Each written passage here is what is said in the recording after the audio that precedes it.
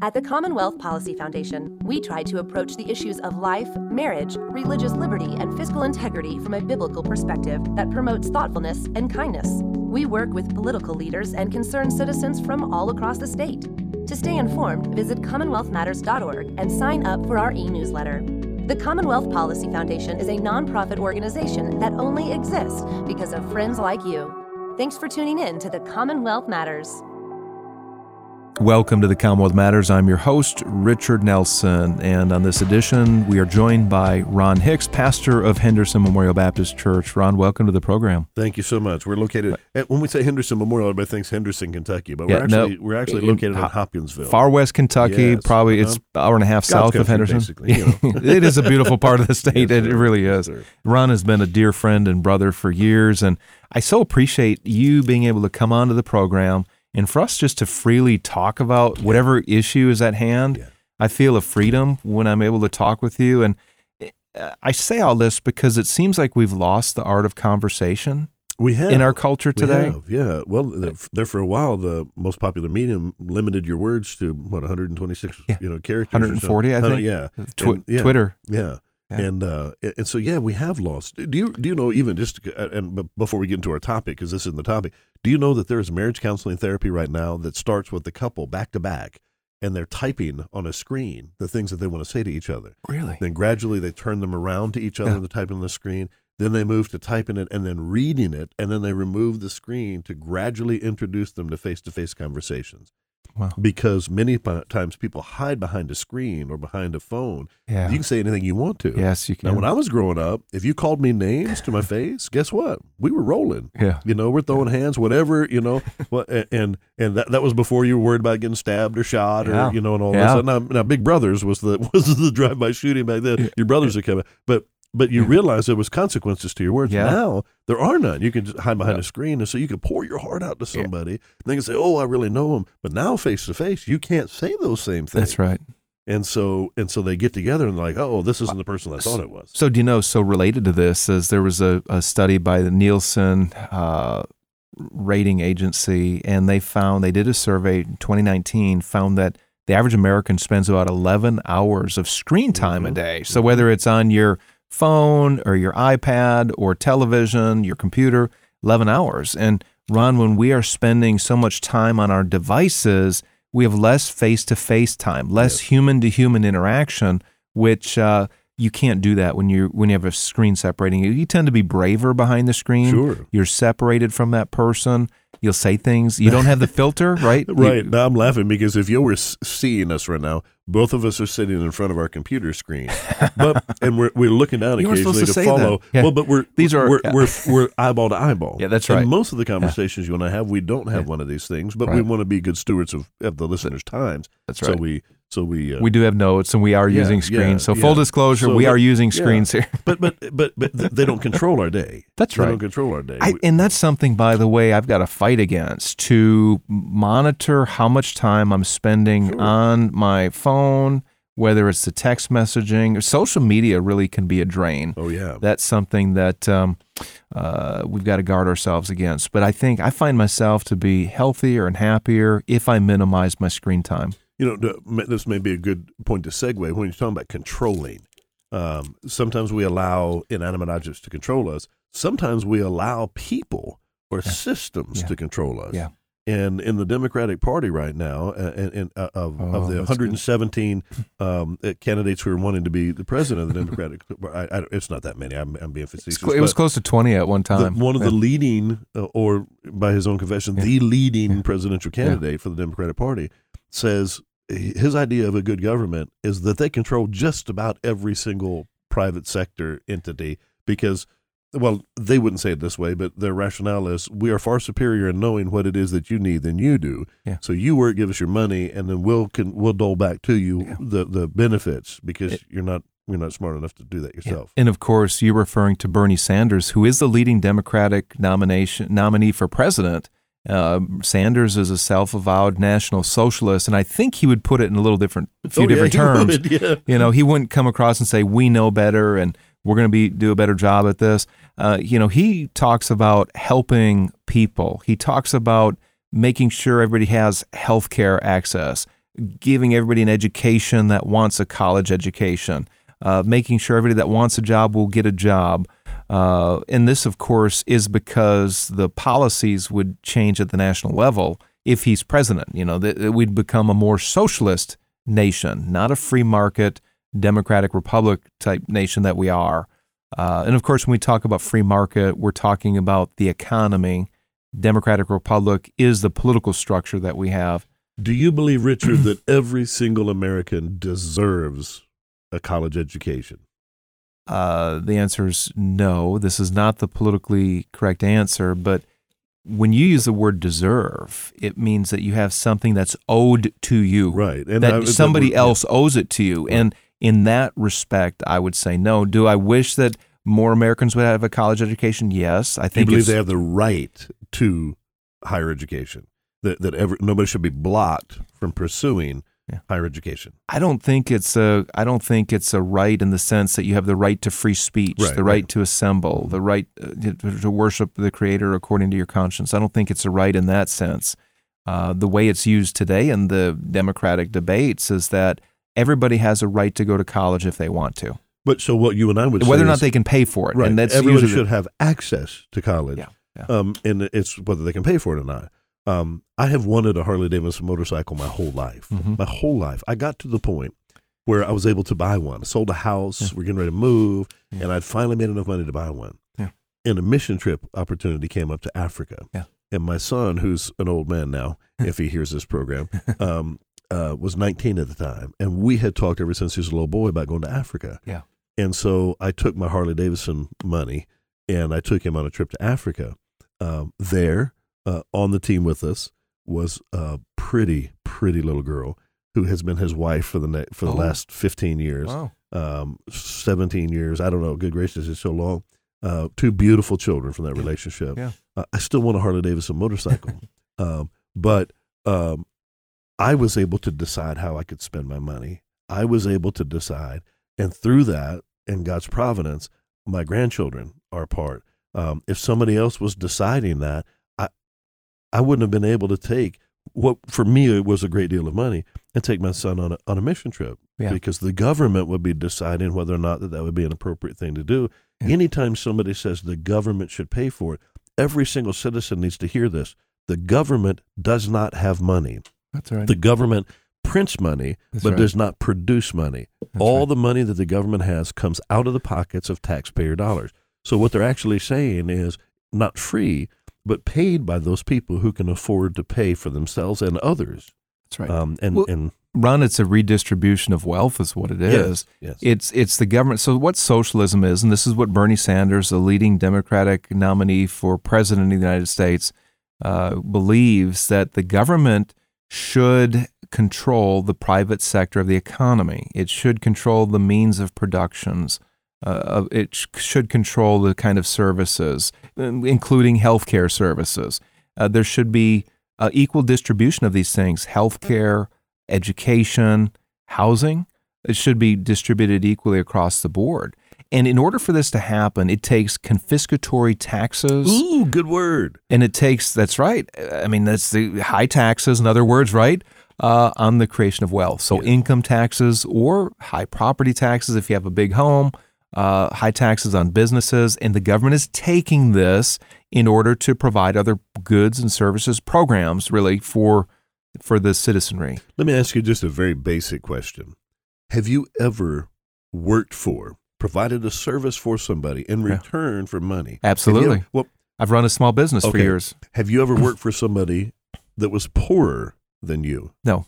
It's always somebody's got more money than you, somebody that has more services, right? And it's not just the resources, financial resources or buildings or tools or whatever, but it's somebody who put extra time into whatever they were doing. Right. They worked hard. They were good stewards of their resources. Right. There were other elements. It wasn't just money. It wasn't just the buildings and other things, but there were other intangibles. And that's one thing that I think socialism absolutely forgets about, is that there are intangibles when it comes to the creation of wealth, when it comes to the incentive to work hard, when it comes to the incentive to save. They are not considering human nature. And in a few minutes, I want us to dig into Right. the biblical view of the creation of wealth, the Sure. biblical view of what the best form of government is. Well, and that the old would saying, allow that. I'm sorry, I didn't Yeah. mean to step No, on you that's there, but all ships rise with the tide. That's right. Whether it's a cruise line or a rowboat. As the tide rises, every ship rises with it. Yeah. What the socialists say is, let's keep the tide from rising. Let's drain the pool to the lowest denominator, and then from there equalize. If the tide ain't rising, no ships are rising. Right. Why?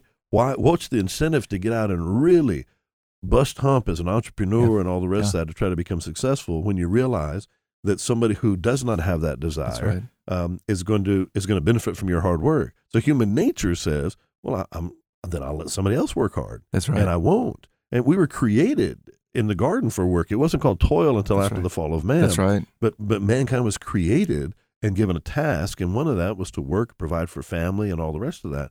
I've seen in the ministries many times where people get used to the handout. Yeah. Capable people who are intelligent and could work, and they say, I wouldn't make as much money Yeah.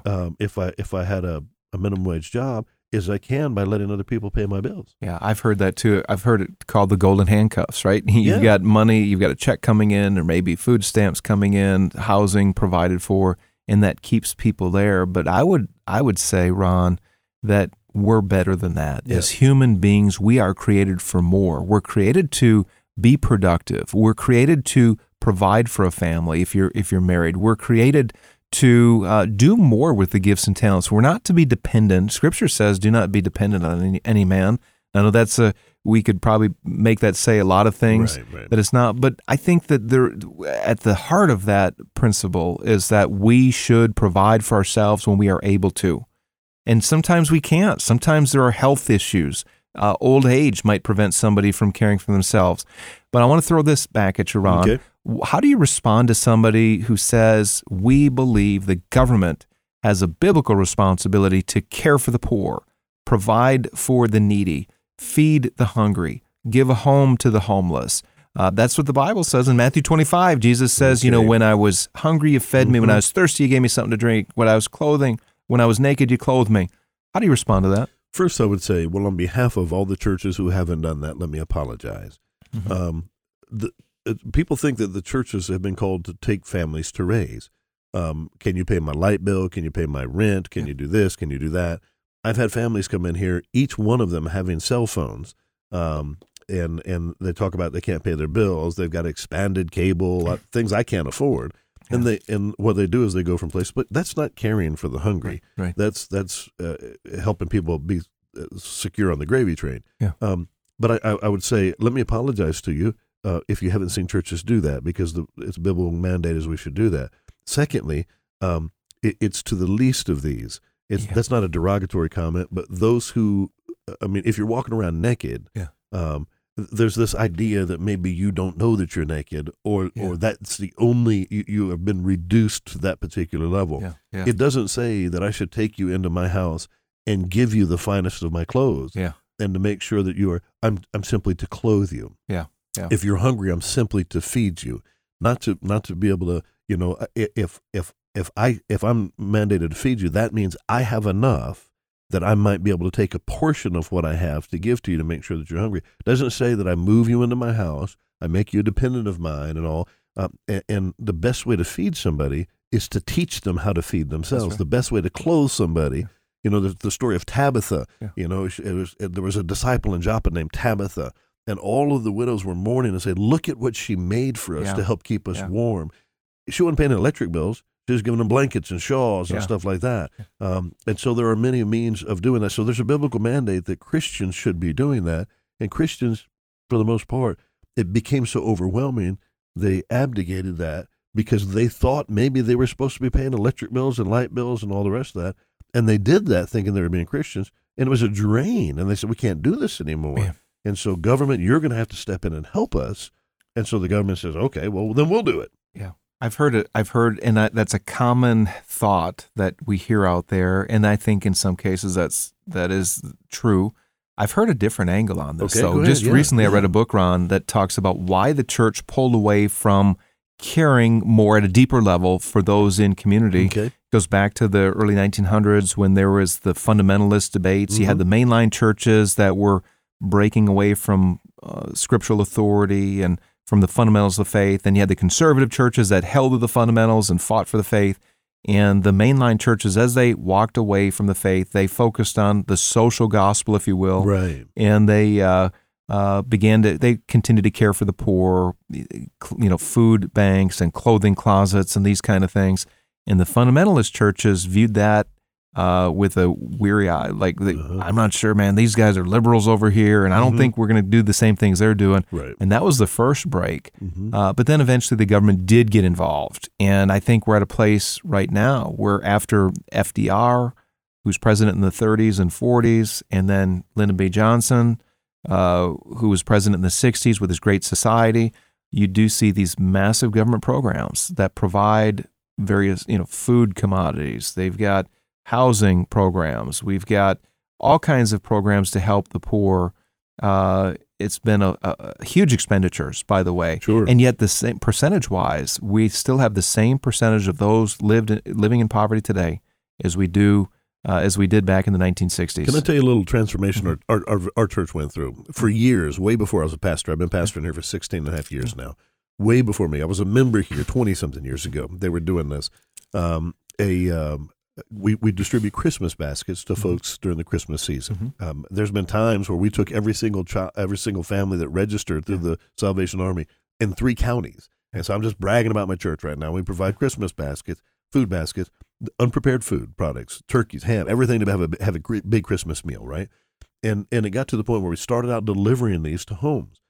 And some people would come back and they're like, I delivered it to a home that had better cars than I did, and presents just packed underneath the tree and all. Wow. And I would think, well, they realized they could spend their money on something else because we would be bringing them a Christmas meal. And then they said, well, let's continue to do that, but let's make them come to the church. And it got to be to the point where we were giving them the food. People would pull up in the parking lot, hand a letter to us. We call out a number, somebody pick up a box, take it to the car. Merry Christmas. They shut the trunk and they drive off. Yeah. All we were giving them was food. Our mandate as a church is to certainly feed the hungry. Yeah. But Jesus says, if I feed you, if I give you this water, you'll never thirst again. Yeah. Yeah. Man does not survive on bread alone. Right. But, so we were giving them physical food, but we realized we had become a little hardened. That's not the right word, but we were so caught up in meeting their physical needs, we forgot. Yeah. And so what we started to do is to really focus on, hey, this is a means to get them here so that we can share the gospel with them. Last year when we did this, we had more volunteers from within our church than we've ever had. That's great. Because folks were on board with, hey, we're giving them a meal, but through that we're earning the right to be able to share with them the gospel of Jesus Christ, which is going to transform. That meal runs out. Yeah. But Jesus Christ won't. So we've seen what you're sharing with me at Henderson Memorial is that you have ministries to the poor, those who are needy. Getting back to our first question, what about those who would say the government should take care of the poor? Well, the mandate in Scripture, when Jesus says, when you gave me something to drink, when I was thirsty, you fed me when I was hungry, he's speaking to individuals. Yes. He's speaking to individuals. Yes. So this is a mandate to each of us to care for those around us. There's an aspect here that will always be missing so long as there's a government program, and it is the aspect of human-to-human relationship. It's this loving your neighbor as yourself. It's checking on your neighbor or those in your neighborhood or those in your community who need help. It's participating in a church like yours that might be doing this. But it's not an impersonal governmental force using somebody else's resources just to put food in their mouth. Right. Because we can touch somebody in a much deeper way. Well, and some people might say, isn't the church redistributing the wealth? Because as a church, we as a Southern Baptist Church function through our tithes and offerings of the members. Yeah. So aren't we asking the members to contribute and distributing the wealth? Voluntarily. Freely, absolutely. Voluntarily. So people can give out of their own goodness of their hearts. And then the church decides how that money is going to be distributed. Right. I don't. The leadership doesn't. The church decides. I was in Las Vegas one year for a National Association of Broadcasters, and I could see on your face you want to move along. Yeah, no. Just real quickly, they had announced that Bill Gates was the richest man in the world. Yeah. And the cab driver, he come over here from Africa. We were having a lively conversation. He said, how much money does one man need? He ought to be required by law to take some of that money and give it to people and give it to programs and all the rest of that. And I just simply said, how much should be required of you? Yeah. And he said, well, I don't have the same money as Bill Gates. And I said, to some people, and we drove by a guy who was sitting on the corner, had 2 dogs, and he had a blanket, and he had a cup out in front of him. Yeah. I said, to that guy, you're Bill Gates. Yeah. So how much of your money should you be required to give to him? You know, I hear that question come up, how much is enough? Or should we cap it at $1 billion or $2 billion, whatever? The problem with that, Ron, and you're a pastor and I'm a follower of Jesus, there's a real big problem, and that's violating one of the 10 commandments. Thou shalt not covet. Yeah. It's not my business how much somebody else has. That's between that person and God. Now, so long as they didn't steal and cheat to get it and was ripping off people, but really that's between him and God. Right. I need to be a good steward of what God has given me. Absolutely. I need I'm going to be held accountable for the resources that God has given me, but I don't need to spend my time coveting. I don't need to spend my time with class warfare. And here I want to get back to this conversation of socialism. Socialism is dependent on envy and covetousness and whipping up the classes one against the other. Yeah. And here we are living in the greatest, freest nation on the face of the earth. Ron, people came here, and they still come here from every country across the globe. And it's because they have something called freedom. Freedom. Because they have opportunity, because they can use their gifts and talents to create whatever God has put before them, to save, to create wealth, to provide for their families. And this is apart from the government. This is not the government that has made America great. Right. What has made America great is that it has acknowledged human rights and human dignity, and it has pulled back in its involvement with our individual lives. It is focused on maintaining our freedom and is pulled back on government involvement that would encroach on that freedom. Absolutely. And this is the big concern I have over socialism and this new attraction. It seems like a lot of young people are attracted to this idea. Because what the young people are hearing is you don't have to toil like your mom and dad did, your grandma and grandpa did. Everything that you need is going to be given to you. Yeah. And we've raised a society. Every generation wants it better for their kids. Yeah. And so at some point, generations have to take responsibility for who they've created. Yeah. When we were 13, we got a bicycle. Yeah. Nowadays, 13-year-olds get an iPad. Yeah. Yeah. Wow. And good for them. Yeah. But at what point then? There's graduation pictures, gowns, rings for 6th graders. Yeah. And then in 8th grade.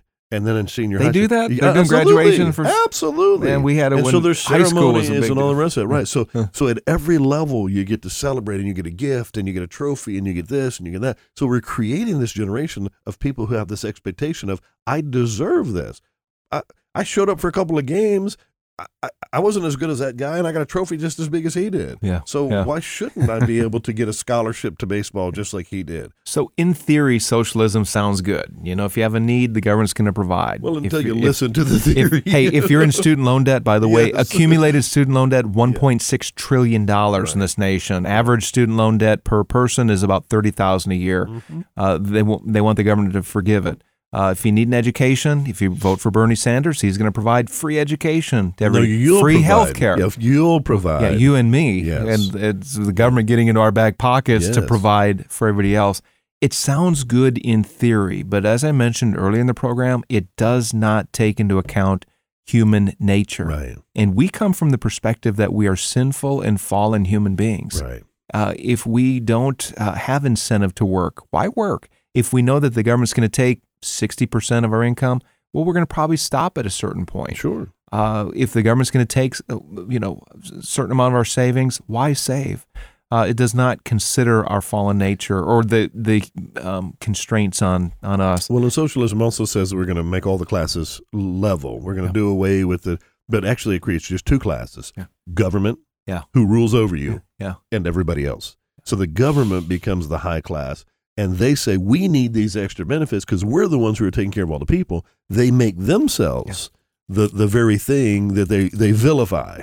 Mm-hmm. The other part of socialism that's really troubling is it does not take into account the inefficiency of government.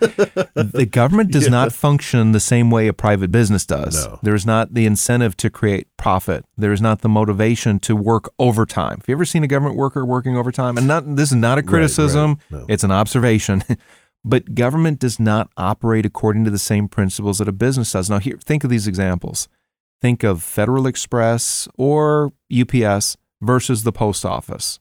Think of having a personal IRA and a personal financial advisor versus Social Security. Think of this, the Mayo Clinic or Vanderbilt, not far from us, Mm-hmm. or the VA. Mm-hmm. I mean, you think of the contrast there of inefficiencies, effectiveness, service. It is the private sector that will outperform, outdo the government sector anytime. Every time. And I think that the cherry on the top of that is motor vehicle department. Anybody who's gone to get a license, and no slight against those folks at all, because they're confined within the system. But we realize everybody who's waiting long lines at a government institution, they're always understaffed. They're always this, and so the whole idea of the government saying that will be the greatest workforce in the world works for the government. Not free enterprise. I mean, government employs more people than anybody else. So they're going to take on these new things. They're going to say, not only are we going to provide you all these things, but we're going to be big brother. We'll actually employ you. We'll decide what your salary potential is going to be. Then we'll decide how much we're going to take from that. Now, you're not going to decide what our salary potential is because you don't have enough sense to know that. But we'll decide what your salary potential is, and we'll decide how much we take from that. And so we'll be shopping from the government store. Everybody will. And that didn't work. And it won't work today. No, that's right. And I love that we can have this conversation. I love this country that where we have the freedom to develop our gifts and talents, to create wealth, and then to distribute it as we see fit. Yes. Not to give it to the government, but Ron, you can be a blessing to people here in the Hopkinsville area. I can be a blessing to people in my area.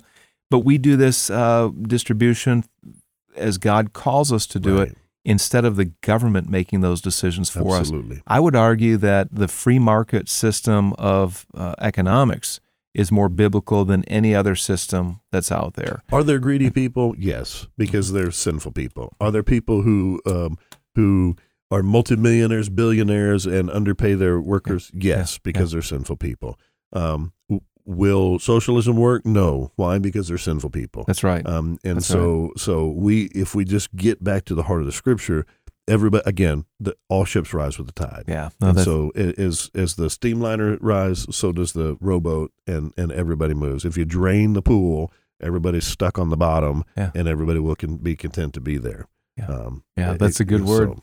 That's a good word. Hey, Ron, I've enjoyed this conversation. Hopefully, we've shed some light on this issue, especially as our nation is facing a major election this year. Presidential candidates. And this isn't a Republican or Democrat thing. This is a socialist versus a free free market society. So it's not Republican or Democrat. It just happened that Democratic guy is saying this is what he believes in. So. That's right. No, good word. Ron, good to have you in the program. God bless you. Thank you. God bless you, listeners.